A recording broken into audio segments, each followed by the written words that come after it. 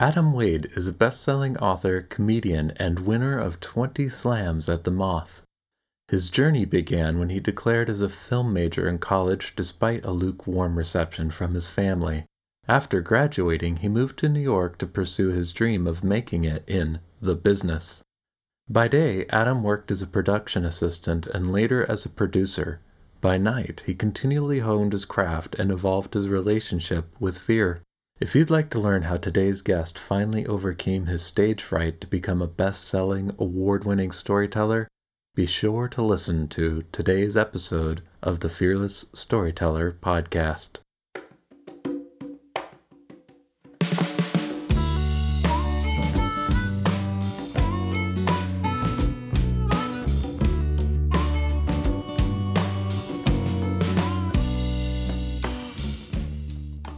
Hello, and welcome to the Fearless Storyteller podcast. I'm your host, Ethan Freckleton. Have you ever noticed how fear stops us from creating and sharing our best work? Join the Fearless Storyteller as we explore the heart and soul of writing stories, songs, and scripts that sell with the people who write them. Each guest has their own unique hero's journey and insights into the intersections between limiting beliefs and success. Have you ever wondered what it would be like to have a personal life coach? Coaching works best when you're invested in your journey. Even so, you may have wished you had a support team in place to help you through your ruts and to celebrate your successes alongside you. If only you could afford it. That's why I'm offering an incredible deal right now for the supporters of this show. For you. I've used coaching services in the past, and I know what it's like to be witnessed, to have my brilliance reflected back to me when I can't see past my obstacles or my doubts. I know what it's like to feel heard and valued by someone who's been there, right where I am now, and to have permission to be imperfect and to be powerful. In exchange for your support on Patreon, you'll receive monthly one-on-one sessions with yours truly. I'm a certified master life coach, and I've worked with best-selling authors, award-winning filmmakers, and everything in between. Wherever you're at on your unique journey, no matter the milestone, your goals, or experiences, I'm here to help. And now we can help each other. Support the podcast right now by joining the Storyteller Mentorship Club. Get the coaching support you need and be a part of my journey as a fearless storyteller. It's a win-win for everyone. Visit patreon.com /Ethan Freckleton today. That's ETHANFRECKLETON. You'll also find a link on the podcast page at ethanfreckleton.com. And now, on with today's show. Adam Wade, welcome to the Fearless Storyteller. Yeah, it's great to be here. Thanks for having me, Ethan. Hey, it's my pleasure. My pleasure. You're here because previous guest Mike Sachs recommended you to me as somebody who might be interesting, and I did a little legwork, and I thought you have an interesting story to tell. Although I'll let you tell listeners about yourself in your own words, like whatever you want to share. Yeah, sure. I mean, I'm originally from the state of New Hampshire, and I grew up there the first 22 years of my life, and I moved to New York 1998. And I was just very excited just to come. It was my dream to come to New York, the big city. And I've been the past 22 years, I've been doing comedy, and I started doing a lot of musical comedy, and then it turned into more like storytelling, and I found the Moth. I started doing a lot of Moth shows, Moth Story Slams, and then just starting, that became a scene of its own, much like a stand-up comedy scene. A lot of storytelling shows around New York about 10, 15 years ago. And then from there, I started teaching a storytelling class at an improv theater, the Magnet Theater, here in New York. And I've been doing that now for like 11 years. Prior to COVID, I put out a couple comedy albums, storytelling comedy albums. And last year was pretty much my big year, even with COVID and everything. In January of last year, I worked with Audible on an Audible original called You Ought to Know Adam Wade. So that was and that's, it's probably the biggest thing I've done. And, as a bestseller for them, it's still doing really well, even after a year. So still getting a lot of good reviews, and it's really touched a lot of people. So I'm fortunate. Yeah. And you mentioned that it touched a lot of people, and it sounds like that's important to you. Yeah, yeah. It's the human element. I mean, most of my stuff is optimistic and humorous, but it's more the humor comes from moments as opposed to like jokes. So and so grounded in truth, kind of thing. Very much grounded in truth. Very much first person narrative stories for me, and true tales. And from there, just trying to be as personal as possible, Ethan, but also being universal. How can you fit both? Yeah. And to connect to people. Yeah. So, so why storytelling in general? I mean, it sounds like you had a creative bent, and maybe I can't assume why you came to New York, but perhaps it's because there's a lot going on. Yeah, I went to a small school, Keene State College in Keene, New Hampshire, and I had a radio show, and I think that's, for 4 years, that was at least, especially like the first 2 years, playing songs, and in between the songs, I tell little stories. It's very Gene Shepherd-esque, like A Christmas Story. He's very, very well known here in New Jersey, New York. A radio DJ used to play a lot of kind of crazy music, and then like instrumental, and then tell stories, and that had like a huge effect on me. Oh, that sounds really fun.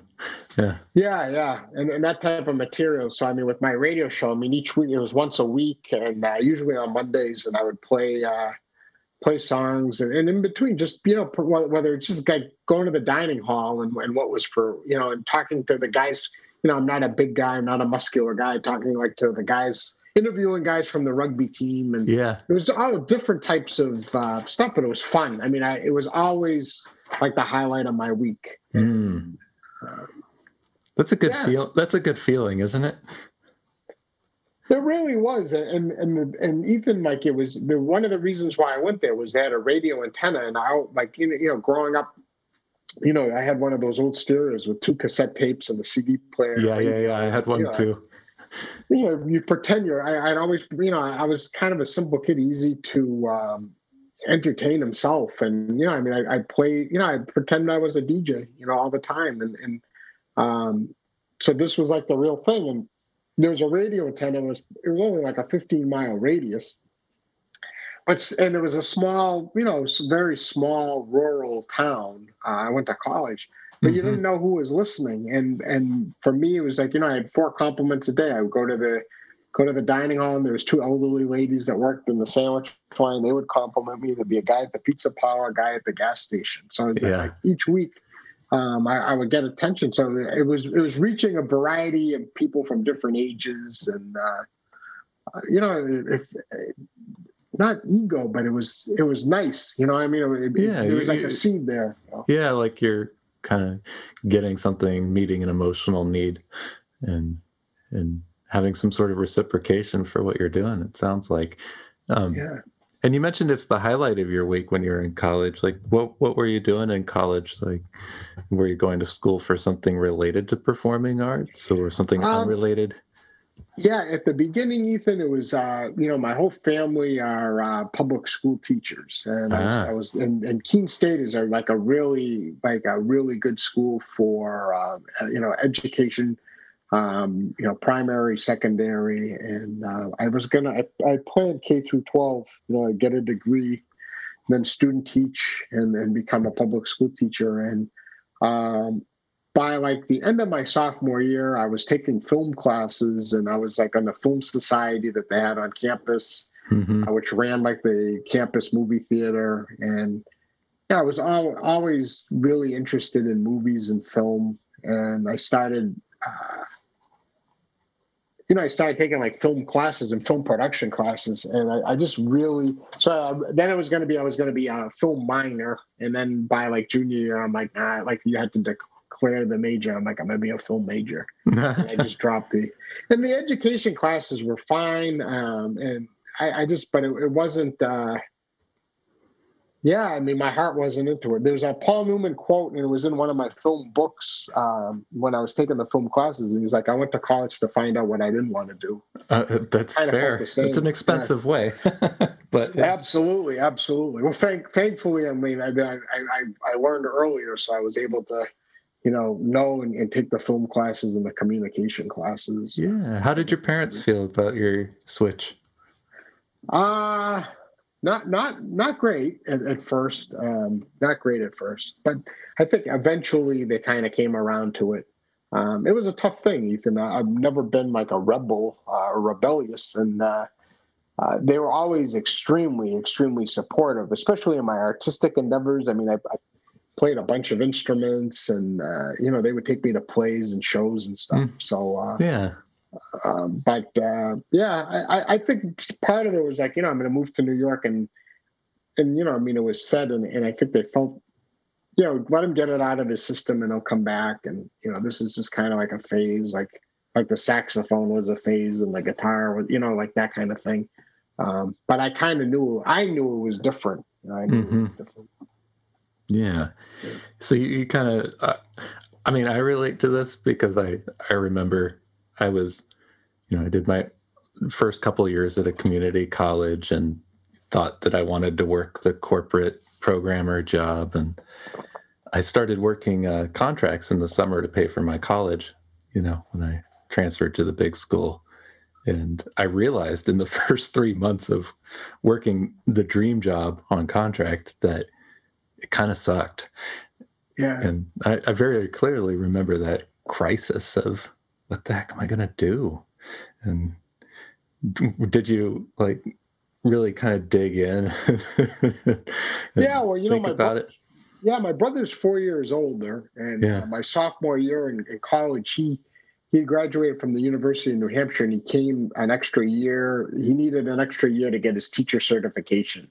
Yeah. And so it was unbelievable for me because it's like 4-year difference. Like I never got to go to high school with my brother. I hadn't been in school with my brother since like third grade. So it was really, I got a year and I'm very close with him. So it was like a year with him and being around him. He would do the news on my radio show. And it was just really fun. But like he was taking these education classes, and I could tell he wasn't enjoying them as much as I think he would have liked to. And I mean, he's been teaching since, so it's not, I think but like, I was like, okay, if he's struggling with this and the education classes I'm taking now, I'm not enjoying, but I mean, like the film classes, and it was part of the degree there, which was really good at Keene. It was, it was a communications degree with a specialty in film production. So taking a lot of the, was it just like theater arts classes where it's like the history of theater and the history of art and just these classes. I just really, really enjoyed them. And the film classes, for me, it was like, okay. And going back to like what you said about paying for your but I mean, you're watching movies and writing about movies and like, the philosophy and theories of film. I just found that never watched a movie the same again. It just, it was a really, and I don't know how the film program has evolved now at that school, but at the time it was both in production and theory. It was just really, really strong. And, yeah. Well, you and I think are of an age. I'm 43, and okay, yeah, and we grew up during a time when there was kind of a monoculture, at least in terms of what we were consuming, right? And ideas and totally. And I think there was a sense that there weren't opportunities for most people, and that you were likely embracing a lifetime of struggle if you went into the arts. Right? Oh, totally. It was going to be a struggle. It was going to be a struggle, and yet you were committing to that anyways, right?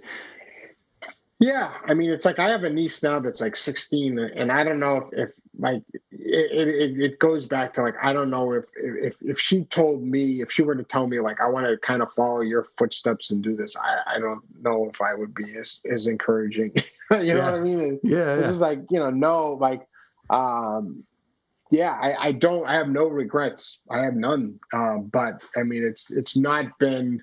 I don't think too many people would want this lifestyle. You know what I Yeah. mean? So I mean, I can understand the corporate job or doing that because you don't have a lot of you don't have a lot of the money's coming in. You have your you have your health benefits. You have your 401k.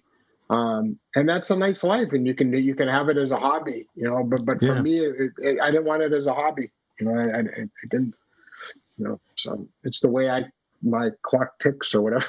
Yeah. And I think they're both valid either way you look at it. Absolutely. But probably what's not valid is turning your back on what you know is your primary Yeah. interest. There was Ethan. I used to go to a local bar. I tell this story all the time. I mean, I used to go to a local bar. I'm 45, so 15 years ago, in my late 30s, late 20s, early 30s, and there was a guy there, and he was a writer. And I used to love. It was a local bar. It was like Cheers, where you go and every night you see the same people. And it was just a wonderful. I had just moved to Hoboken. I met so many nice people at this bar. And there was this writer. So you'd be talking to different people, but there'd be like a half hour on a Friday night or a Saturday night. I'd talk to him about movies or about writing. And I mean, the guy was talented, and he had gone to like a really good school. I think he went to Middlebury. He was just a great, and I was like, he was always very encouraging of me. And if I had shows in Hoboken, he'd come, and I was always and he married, it was like he married the prettiest girl at that bar. He met, and I mean, if she wanted to marry me, I would have been very happy, Ethan. Uh-huh. But it was like their last night. They were going to be moving to the suburbs, and they had just gotten married. And he was a lawyer. He was a corporate lawyer, and a lot of our conversations were, should he leave this job and become a writer? And I think maybe he looked up to me, which was nice. You're doing it. I'm talking about it. You're doing it. And that last night, I said to him, I'm like, it was like my parting words to him, and I just said, listen, don't forget you're a writer. And make sure you're writing. And make sure you follow these dreams. And she heard me, and she gave me the meanest look ever. And she said, and she snapped, and she said, he can write on the train when he's commuting into the city. And his face looked like, I mean, yeah, you got the girl, got the girl, and you're going to the suburbs to get that. You're going to the suburbs. Yep. Yeah. So it was just, but again, it probably has a beautiful family, beautiful life, and stuff like that. But at that moment, here I am. I'm living in the basement apartment at the time. I'm getting flooded every time it sprinkles out. And here's a wealthy lawyer, corporate lawyer, marries the prettiest girl in the bar, and he's moving to probably a huge house in the suburbs. Yeah. And I would not change places with him. And I still feel that all these years later. I sleep good. Again, alone. A lot of times I'm sleeping alone. But so not either you mean that like you don't have to, share the bed and you have good ergonomic situation, or you don't regret your choices. One of the two. Possibly both. I fought my fights, and I lived my dreams. So yeah. Yeah. I love that. So you declare your major, you do that. And I assume you still have the fire for it after you get done with college. Yeah, almost even more so. And I found out I could get housing at NYU for 10 weeks. And I covered this in the Audible original. You ought to know Adam Wade. But that was finding out that I could get 10 weeks in New York in a dorm. It was so. No, and my parents were enthusiastic about it because it's like, okay, go 10 weeks, and if it doesn't work out, but my mind was and it's crazy because even after like 2 weeks, Ethan, I'm like, it's make or break here. What have I done? And it was like, I put a lot of, I think as far as pressure, I think I had more pressure on me those 10 weeks than I've had in my life. You know what I mean? And I know exactly what you mean. Yeah. So how have your expectations about quote unquote making it shifted from when you were spending 10 weeks at NYU in a dorm trying to make it to I've been here 20 years? Yeah, I mean, I think success and you know it's relative to who's saying what success is. You know, I Hmm. mean, I was like an NBC page at 30 Rock in like 1999 to 2000. That was my first job in like showbiz. And, Hmm. you know, it was one of those things where you see someone like Jimmy Fallon who's around your age and he's doing well. And, Mhm. you know, it's tough not to compare your life and your success with someone that's your age, you know. And Mhm. so that was, I think one thing I did was, you know, and I don't think it was like a healthy thing is you know, you're comparing what you know other people your age are doing, other people that you work with are doing, and um, if I could tell myself go back and say like just don't think about that because it all kind of evens off. It all and it's just uh, you just keep putting the work in and breaks are going to happen. They just might not be the breaks you thought they were going to be. You know? Yeah. When people would say to me, "It's like, what's your 5-year goal?" It's just like, Yeah. I mean, you know, I mean, I can do a list of goals maybe per year and see if I can do these, but it's like 5 years for this. I mean, you know, again, if you're working in a corporation or something, I can see that, but there's just so many balls moving, and you know, Yeah. you just don't know. So it's you know, just for me, I think a lot of like in my performing and my writing, it was always, um, are you getting better? I think Mm. that was like a question more than goals. Like, are you getting better? And then, like, you know, relative success. It was like, are you, you know, if you have an opportunity, you know, there was like Comedy Dynamics. It was like New Wave Entertainment offered to put out my first album, and it was like, you know, I was going to put out, you know, this was like my first chance of having something that wasn't, you know, there was like real, tangible. It was going to go out there. Yeah. And it was the best thing I had done up to that point. So you know, it was like those type of goals. If that's success, you know, I mean, even the Audible project. I mean, I worked on it for like 2 years and just like nonstop. And Mm. you know, whether I mean, mainly every live show I was doing was workshopping the material for that project. Mm. And so yeah, Yeah. So you're in New York. It's going to take longer than 10 weeks. yes. Right?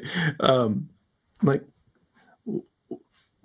when do you become aware of like how this career is actually going to work for you, or like how the business works or the craft? Like what's like when do the key insights start coming in? They come in quicker than you think, and it's just like where you know I got a job at a restaurant in Times Square, which was huge because money's starting to come in. Then like the second goal right after that was you know you got to find permanent housing. Hmm. So it was like well, objective accomplished, and then from there you know fortunately the restaurant they were really nice. I mean most of them and they took care of me and they helped me. You know, and this was 99, 98, and you know, it was pre-Google and Yahoo, I think, to an extent. And I mean, I would just write notes and write down whatever everything anybody said, so I would know, you know, and I would like almost like study that book. And Mm. I found housing in New Jersey. You know, the waiters helped me get housing. So once I had that, I mean, that was, you know, I'm here to stay for at least a year. So now I have like another year, and I'm doing a lot of open mics and comedy shows and variety shows in the Village, and those are going fine. I mean, it was musical comedy. It wasn't even parodies, Ethan. It was just more Hmm. me kind of telling a story about something and then playing a song to it, like that kind of thing. Yeah. And you know, it was connecting to audiences, but it wasn't. I wasn't really getting better. You know, it was Mm. one of those things, and I think I kind of stayed stagnant for about four and a half years. Hmm. I just wasn't getting. You know, it was limited. It was very limited. The guitar was very limiting to me. Yeah. Trying to, during the day, working at the restaurant, trying to get a job. A bunch of the waiters had told me, like Regis Philbin had been an NBC page, and I should try to get a job as a page. So I got information on that, and I started applying for that. So that was another step, and just the waiting life. I don't know if you've ever waited tables, but like in a Times Square restaurant, I'm not physically. It was very, very difficult. It was very, very difficult. You must have been really hungry and wanted it, because I know, like, I washed out of that business in 2 weeks at a suburban Denny's. So I don't think I would have cut the hustle in New York. It was not easy. And I wasn't good. I think I got better, but it came to a point where if anything broke in the restaurant, they'd yell my name. You know what I mean? Because even if that wasn't me breaking it. Uh-huh.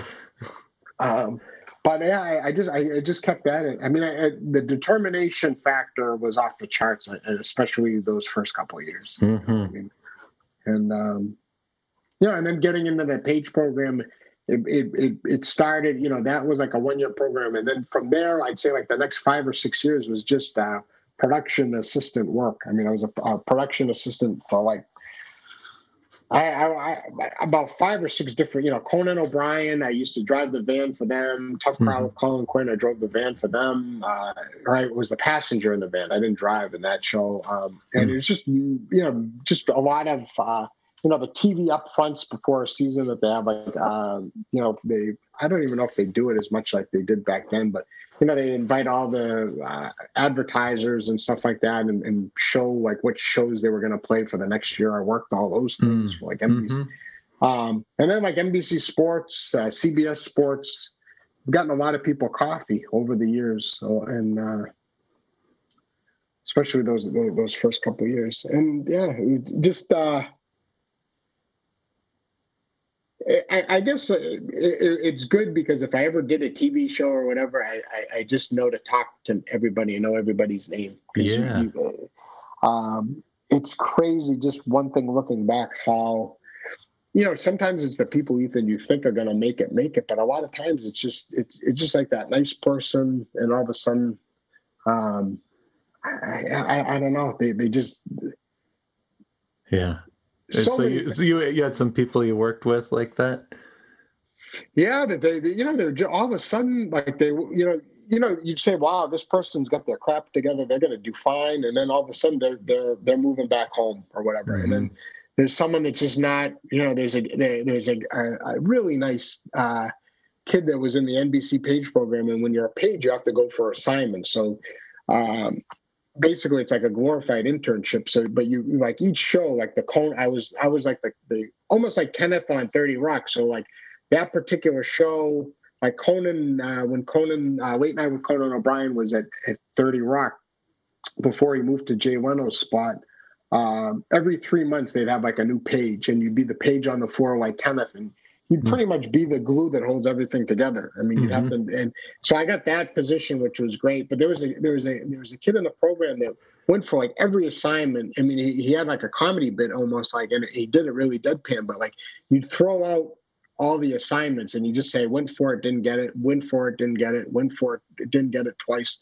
And it was just like, and the poor guy just couldn't get an assignment. And then he ended up like 2 years later, he was writing for Letterman. So it was just like, wow. Yeah. So it's just like, okay. I don't know. But yeah, you just don't know. You have no clue like who's going to move up, who's going to move down. And sometimes it's like, the 30, going back to 30 Rock, I was a PA on Tough Crowd with Colin Quinn. And the guy that was like the assistant to the casting person, was Lonnie Ross, who was like a great guy. And, we'd go to shows together and we'd eat together lunch at the show. And I don't know, through connections, he got an audition for 30 Rock, and he got a part. He was like the Jimmy Fallon character on 30 Rock. So it's just like, he went from competing with me on off weeks of Tough Crowd with Colin Quinn to driving the van at Conan O'Brien to being on 30 Rock. So it just, but like when you see that happen, there was, I got to admit, like there was no jealousy. It was more, all right, if it can happen to Lonnie, I mean, there's a chance here. There's a chance for me too. Yeah. And you were happy. I mean, it was like celebratory. You were like, I was genuinely, like emotionally, like proud and happy, for him. Yeah. Yeah. It kind of reminds me of like the premise of the dystopian young adult things where there's, they hold annual lotteries and competitions to give the people hope. But it sounds like, it was a real thing and a healthy environment from that perspective. So what happened next? Like, what was the next shift? That show got canceled, Tough Crowd, when I was working there. And that was about 15 years ago, 16 years ago. And I got a double hernia. And I was moving sets on a Food Network show. There was like a game show, and I'm moving stuff. And I'm just not a really big guy. And we were at a lumber place, and we had to walk like 10 blocks with this wood that was and I ended up getting a hernia. I had to leave that job, and I got a double hernia surgery, which was extremely painful. I'm in a basement apartment, which was good because I didn't have to walk stairs. And then I just said to myself, like, you can't do this type of work anymore. I mean, if you're going to do it, you maybe in accounting on a TV show or something, but you can't do, like, your body just can't take this anymore. And, I continued, I got a job, and it became more, again, people leaving back and forth. I got a job at NBC Sports where I was getting coffee for people for about 4 or 5 years. And then I became, just on weekends. This was Saturday and Sundays for like $70 a day. And then they moved me to, scripts. I became like the script coordinator for, so basically it's those shows. If you're watching a TV show at like 5 of 6 or something, like on weekends, they would do like a sports beat. Like, so they'd have like, some sportscaster in the studio just giving a couple scores and then throwing it to the 6 o'clock news. Yeah. So I had that, which was great. And then from there, something about working on TV shows, Ethan, that I love more than anything, especially when it's like a studio shows, is the crew and the people. It's just a wonderful, it was always like, I was very fortunate, just a lot of wonderful people, just nice and caring. And a lot of times the people that say either like, for me, my experience, like, I'm going to help you, I'm going to get you this or something. Like it's literally 0%. But if someone says, I'm going to look out for you, if something comes up, I'll definitely, I can't make any promises whatsoever, but if something comes up, we'll see what we can do. And that's like 90% for me, and there was a gentleman that worked on weekends with me that was the lighting director for those studio shows. And his wife was working on an ESPN show, and they got me a job as a producer on an ESPN show. It was actually the lowest rated show, I think, at that time ever on ESPN. It was on ESPN Classic, but it was I was a producer on it, it was fun. It was like a footage show, and and the 0.0 rating, whatever, was nothing. We worked so hard on that show, and the people that were like our bosses and stuff were just such great people and just creative people. But I don't know what, for some reason they put our show against, because it was on ESPN Classic, against SportsCenter. So it's like, okay, how is this going to succeed if you put it against the most popular show on your network? It's not sports. So it was just sad, because it was like a really the concept of the show was called Classic Now, and it was just like, if it was like the Super Bowl, it was a show about old Super Bowls, or the whole week was about old.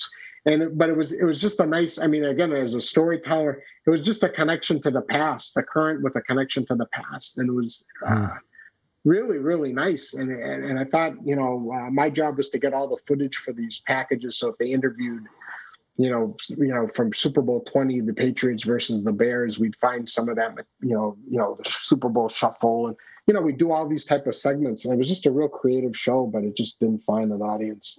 Yeah. But it was great. It was great not to have to get people coffee. But when people got me coffee, I was thanking them. But most of the time, I still got my own coffee. Hmm. So during this time period, right, there's a lot of time elapsing and you're grinding inside the business, for the next opportunities. What's going on with, when you're not at the day job, as far as your craft and your direction and maybe your voice, and like, what are you leaning into at that point? Well, fortunately, I'd found the moth in between there. So I was doing these story slams, and at the time, they were once a month. So, they'd give you a theme, and you got to work on something that was, 4 to 5 minutes long and a story.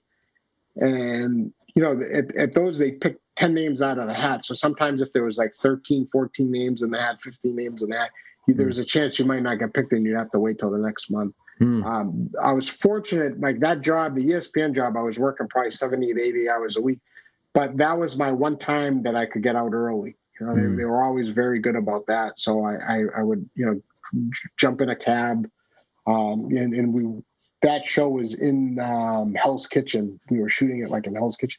I get in a cab, get down to like, was it the New Eureka Cafe or the Bitter End, and I'd put my name in the hat, be ready to go. And so, I mean, maybe I was doing maybe 1 or 2 shows a month at that time for that year. But creatively, it was, and there was a couple girls that worked at the show that were writers and stuff like that. So I was always doing stuff and having people read it and go over it with me and stuff. There was no more guitar anymore. It was just mainly those like storytelling shows. Or once in a while, I'd get booked on a comedy show on the weekend or something. Yeah. And, so. Why'd you ditch the guitar? It was awful. I mean, it was awful. It came to the point where, I mean, it went about 4 or 5 years and it just wasn't getting any better. And it was a big move. It was a big move to get rid of it because it was like almost it'd become a shield. Yeah. Well, talk more about that, because the shield aspect, because the moth strikes me as what you're doing on the moth strikes me as the opposite of shielded, right? Or guarded. Yeah. So, like, what's that about? Well, the radio show was very easy to do, and I loved it because I'm like right now. I mean, I'm in a room with a microphone talking, and I found it very, very easy. And then I started going to poetry open mics on campus, and I saw things going on. It was just like, okay, there's a lot of people here, and they're loving this stuff, and the stuff's so-so. I mean, everybody. Performances, the material, so. I'm like, I gotta but the difference is it might be so, but they're getting up and doing it. So I found I got a guitar, cheap guitar, and the act was pretty much me telling a short story, me playing so it was almost like the radio. The radio would set up a song and then and play. So it was the same type of thing, and I didn't even just have a guitar for a shield back then. I had a guitar, and then I would bring in a music stand. I put a music stand on the stage, and I put my notes or whatever right in front, and I would hardly ever look at the audience. Maybe in between songs a little bit, but and I was very comfortable doing that. And I had that. And it got to a point in college where I even jumped off the stage and did, the talent shows, and they had, but it would always go back to being behind the guitar and the music stand. When I got to New York, it was no longer a music stand. I just couldn't do it anymore. But I just wouldn't look at the audience. I just would look down. They'd look down and did not want to make any eye contact whatsoever. And gradually... Do you remember why not? Yeah, I didn't want... Which is, it kind of goes against everything, because now it's like I want to make contact. I want to have contact with the audience. I was afraid to make too much contact with the audience in case I'd see, and there's always the people with their arms crossed or whatever, and it would just kill me. It would just kill me. And there was like a couple of shows we would do. There was this guy that always, he would go every month, and not to the Moth, but there were just other like open mics and shows I would do. He was with a woman, and he was like an older guy that always just sat right up front with his arms crossed. It was like the worst. So, then after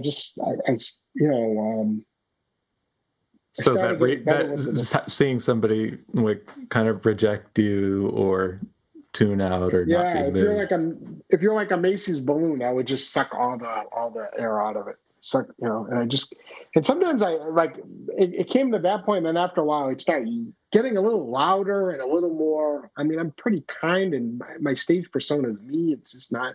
But I kind of get a little like, yeah, hey, like yelling, and it was weird. But it was almost like trying to defend myself to that person, and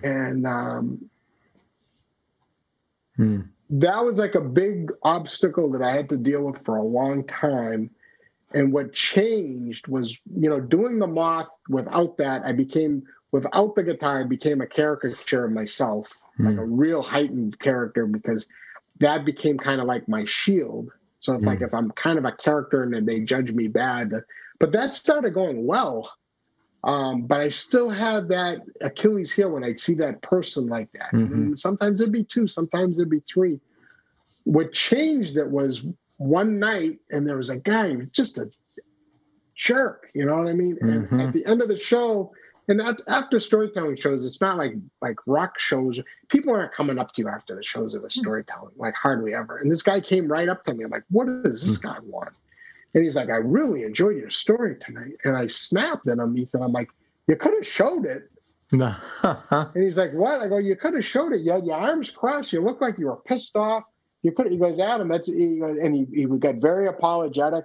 He's like, that's just kind of like my look. I'm stupid, or he goes, he goes, but I really enjoyed it. I go, smile, But like after that whole thing, and he ended up becoming a friend of mine, But like after that night, it was like, okay, like this is all you. This is all in your head. This is all in your head. So you don't know what they're thinking. You have no idea what they're thinking. So it's just. So that helps. So now because more often than not now, it's like when I'm on stage, like I want the lights up.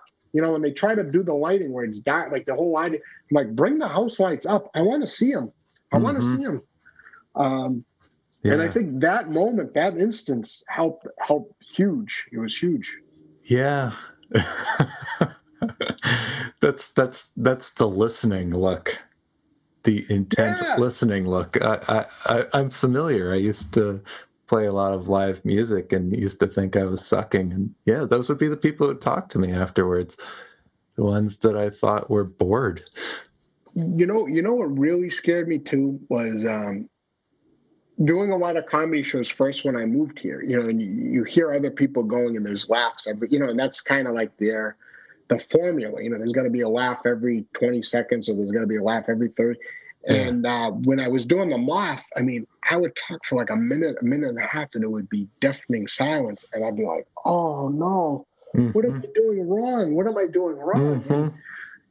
That would kill me too. And then one time someone just said, and like, these are things like I'm not brilliant, but you think you're smart enough you'd be able to figure it out yourself. And like a guy came up to me after one show, he's like, no, he's like, when they're quiet at him, they're listening. That's a good thing. Like that means you're in control. You're not at your weakest, most vulnerable. You're in control. Like they're paying. If you can, and this was probably 15 years ago, but it's like if you can be in New York City in like a venue like the New Eurekan Cafe or the Bitter End where there's like 200 people and it's deafening silence. I mean, that's pretty good.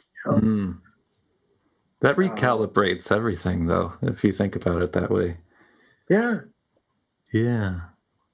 And did you, were you able to own that and embrace that and embrace the silence? Because that seems, that's tough. Yeah, no, it's, I like, it's just kind of the way you see it. You gradually see it, and then you have to remind yourself, this is why it's quiet. You know what I mean? So it's not, it's a process more than an event, but it's like, okay, no, they're quiet now. And, you know, your immediate reaction, oh, Jesus, oh, no. You're like, oh, no, wait, remind yourself, hey, no, they're listening. It's good. It's good. So you keep going. So it's just, because then, you know, then emotionally, you can take them wherever you want. You know what I mean? You really can. You really can. Yeah. And that's a huge difference between, like, say, being a DJ or, say, performing, you know, maybe an album without an audience, right? You don't have that feedback loop. And no, and some of us, I mean, like me, like I just live on that. I mean, I know I've performed enough where it's just like it is like the Spinal Tap, go to 11 or go to 13 or whatever. Like it just, and it can be a small audience. It doesn't even have to be a big audience, but if there's like 15 to 20 people and they're with you like every step of the way, they're having a good night, you're having a good night, and it just goes back and forth, back and forth, back and forth. Yeah. Just remember, like, this is, you know, and the high after that is like, I'm not going to sleep that night for me. Yeah. You know, it's like, I'm like, this is, you know, and you gotta, and what I've learned over the years is you gotta, oh, no, you can't go like, oh, no, that's good. No. You take it in, because, and enjoy the moment, enjoy every bit of it, and reflect on it right after the show. Don't put the headphones on. Reflect on how nice of a night it was, because you know what? It might be a couple months, it might be a year before something like that happens again. You know what I mean? So it's really important. It sounds like you got hooked on this, and like there's these, I guess, what we call storytelling slams, and you've been a part of several, and and apparently they're competitions. Yeah, I mean, they're competitions, and it's great. I mean, I'm fortunate. I've won 20 of them, which is nice. But more important, it's the people doing them, and it's just the whole night. I mean, it's a huge compliment to the Moth, but it attracts really, really good people. I mean, the friendships I've made, you know, one of my biggest worries when I moved here was that and I think I was scared by my family because they were worried about me. Am I going to meet nice people? You know what I mean? And I mean, the storytelling community, not a lot of jerks in the storytelling community, a lot of really good people. And I mean, my closest friends, I mean, we had Hurricane Sandy, well, I think it was like 8 years ago here. And, you know, I think like the first, I'd say like 7 out of the first 10 phone calls I made were people that I had met through storytelling. And through the mob, like just, hey, how you doing, or how I'm doing, like, you know, and so, or through teaching. And so it's been like, yeah, the quality of people is just elevated. You know? Yeah. So having tried to, it sounds like it's been a perk. So you, in the last little while, you mentioned the Audible original and some audio work before that. And so in terms of that feedback loop, like how is that working for you? Like with the Audible project, and I'll just give it a plug because I again, if you go to audible.com/Adam Wade, it's right there, and they did a great job marketing it.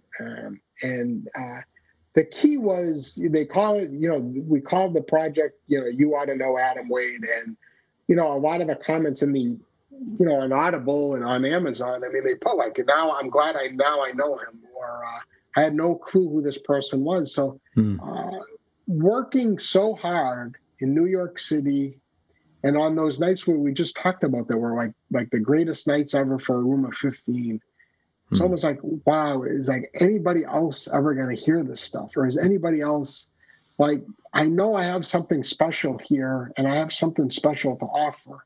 But like, time's flying by here. Is any, like, where, you know, and having the albums, but more importantly, having the Audible thing where it was just on a bigger level, and for it to get almost 10,000 reviews and write up for writing, you know, like I was just very touched. I had similar feel. It goes back to, I had similar, personal but universal. I mean, I didn't live I'm not from New Hampshire, but I know exactly what he was feeling when this happened. Or, and seeing those reviews, it's just, I know there's certain people, like, I don't read reviews and stuff like that. Well, I've never had anything, you know what I mean, to get reviews. Yeah.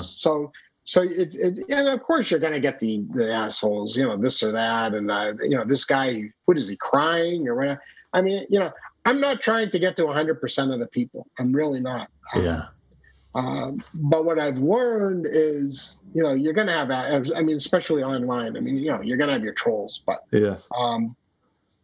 When I first started doing the Moth Ethan, my whole thing was, okay, this is kind of like a bookish, nerdy audience. So no matter what I do, I mean, I'm kind of a nerd myself. I am a nerd. At least 35% of this room will get me. You know what I mean? And that helped me kind of go from the caricature I was to becoming more and more me, the person I'm talking to now, on this podcast. But but even that, I'm like 35%, 30. And then one night I told a story, and I had like a genre of, not getting a girl's stories, and the jock gets the girl. Yeah. And, and in doing that, you can kind of stick it to the jock. I mean, and so it was always fun, I mean, the jock got the girl, and he's a jerk. And then, you get the laughs and this and that. Poor Adam. And after a show, like, this big guy came up to me at the bar, and he's got, like, he looked like an ex-football player, like my age. And he's like, I want to talk to you. I'm like, oh boy, I'm going to be the first person to get beat up at a storytelling show, and, he goes, I really, your story. And I'm like, where is he going? And he kind of like stopped. He's stuttering. He's like, I was the jock in your story. I'm from, I don't know where he was from, like Dayton, Ohio. And he's like going on. And he goes, I was homecoming king. I was prom king. I got all the girls. And I'm like, where are you going with this? In my head, I didn't say it to him. I was just smiling. Okay. He goes, but like, he says to me, he goes, as insecure as you thought you were, and as much of a he goes, your insecurities, this and that. He goes, I was like 1,000,000 times more insecure than you ever thought you were in high school. And he's like, he goes, I was gay. Everybody didn't know. I'm going out with everybody. Everybody thinks I'm this person that I'm not. And all of a sudden, he's crying. I'm crying. I hugged the guy. We're talking. I bought him a drink. And he's just telling me all these stories of his life. And it's like, wow. And he's like, I wish I had a friend like you in high school. And it was a very emotional thing for him. And immediately that changed my whole concept, where it was like 35% of these audience. It's like, it's about 98% that can identify with my stories. You know what I mean? If you're open and you're honest, you're going to get to a lot of people. And, like I said, you're going to get that 3% of haters, but I mean, I think that's healthy too. I mean, really. Do you want to? Do you want everybody to think your stuff is great? I don't know. I mean, I got to do my own thing here. I don't want to placate to that 3%. Yeah. Well, that's a huge shift to in perspective. And were you able to like? I imagine as you embrace that belief and perform with that belief, did you see a shift? It gave me a lot more confidence. And it goes back to the guy with his arms folded. It's like, wait a minute here. Like this is not like, this is all you. This is all in your head. All in your head. And so just the confidence, you're talking about, I'm not talking about a football player going out to, we're going to kick some ass. I'm talking about like, no, like I'm going to be able, like if I'm open and I'm honest and I can tell a good story, I'm going to connect to a lot of people here. Like the human element, I'm going to connect to people, and also knowing that some people that might be,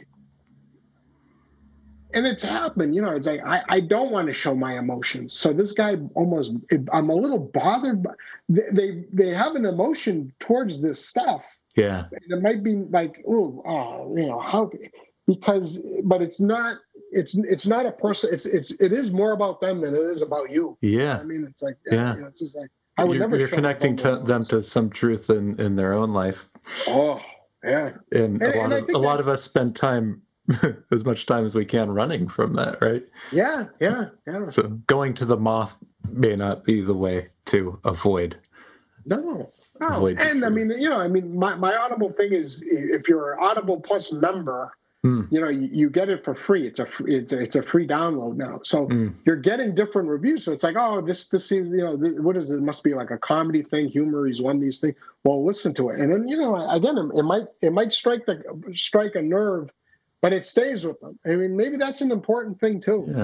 Maybe they'll maybe down the road by listening to that, maybe they'll show a little more empathy than they have in the past towards somebody. You know what I Yeah. mean? And maybe that's a good thing. That was one of the things that, I went into when I was looking you up, because that label comedian was one of the top labels next to your name, right?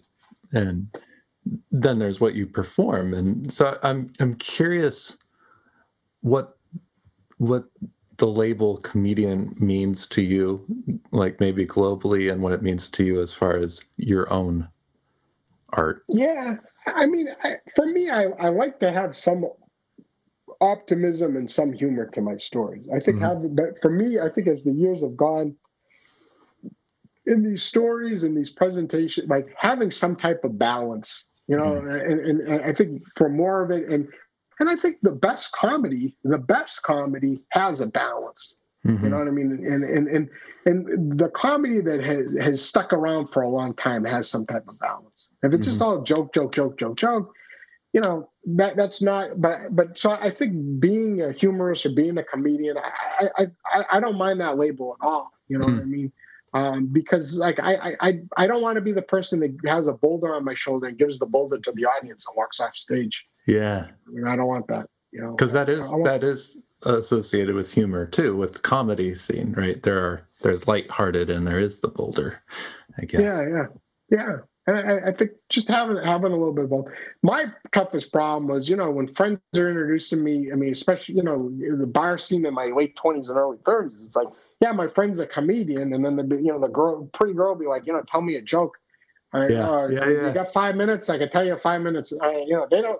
And on a Friday night at a crowded bar when it's loud, they don't have 5 minutes to hear a story about your grandmother. You know what I mean? Or maybe even want to hear that. And, I went down that road too many times, and not good. Not good.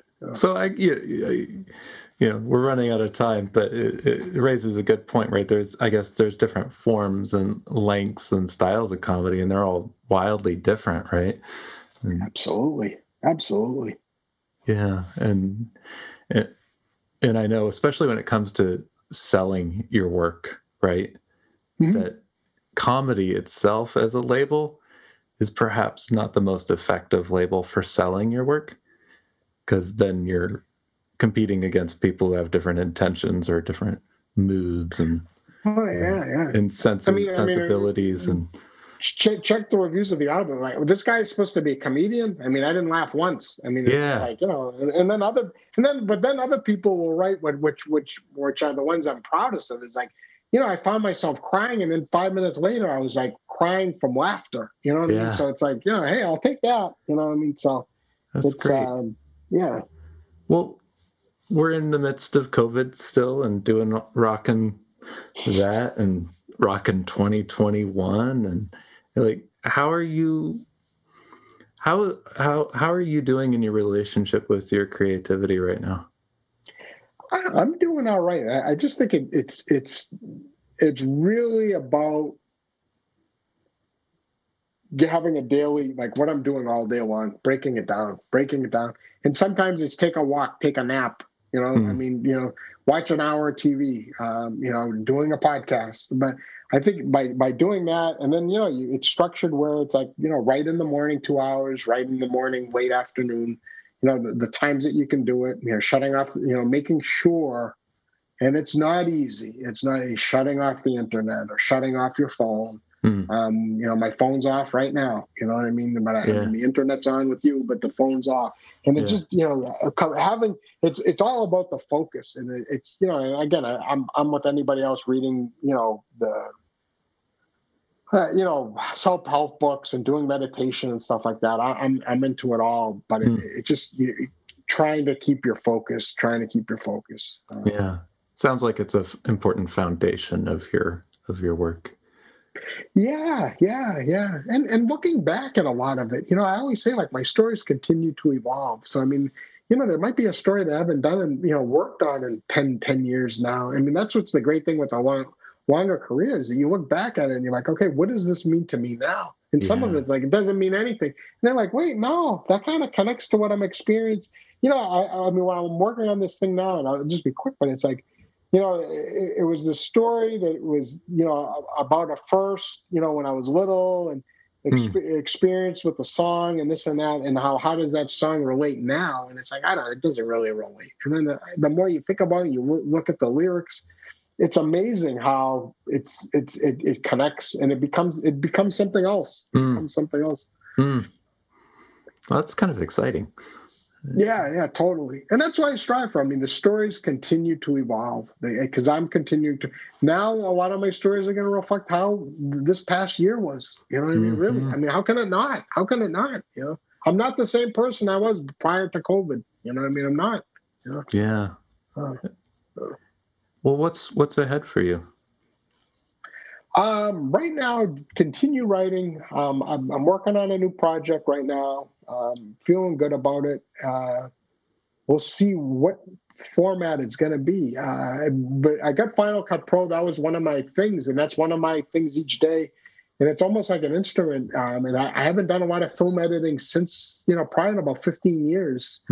Getting the Final Cut on the computer and just working on that every day. I did like a little documentary for my church. I'm Greek Orthodox in New Hampshire, and we did a thing based on like these old VHS tapes we had of our annual festival with older people.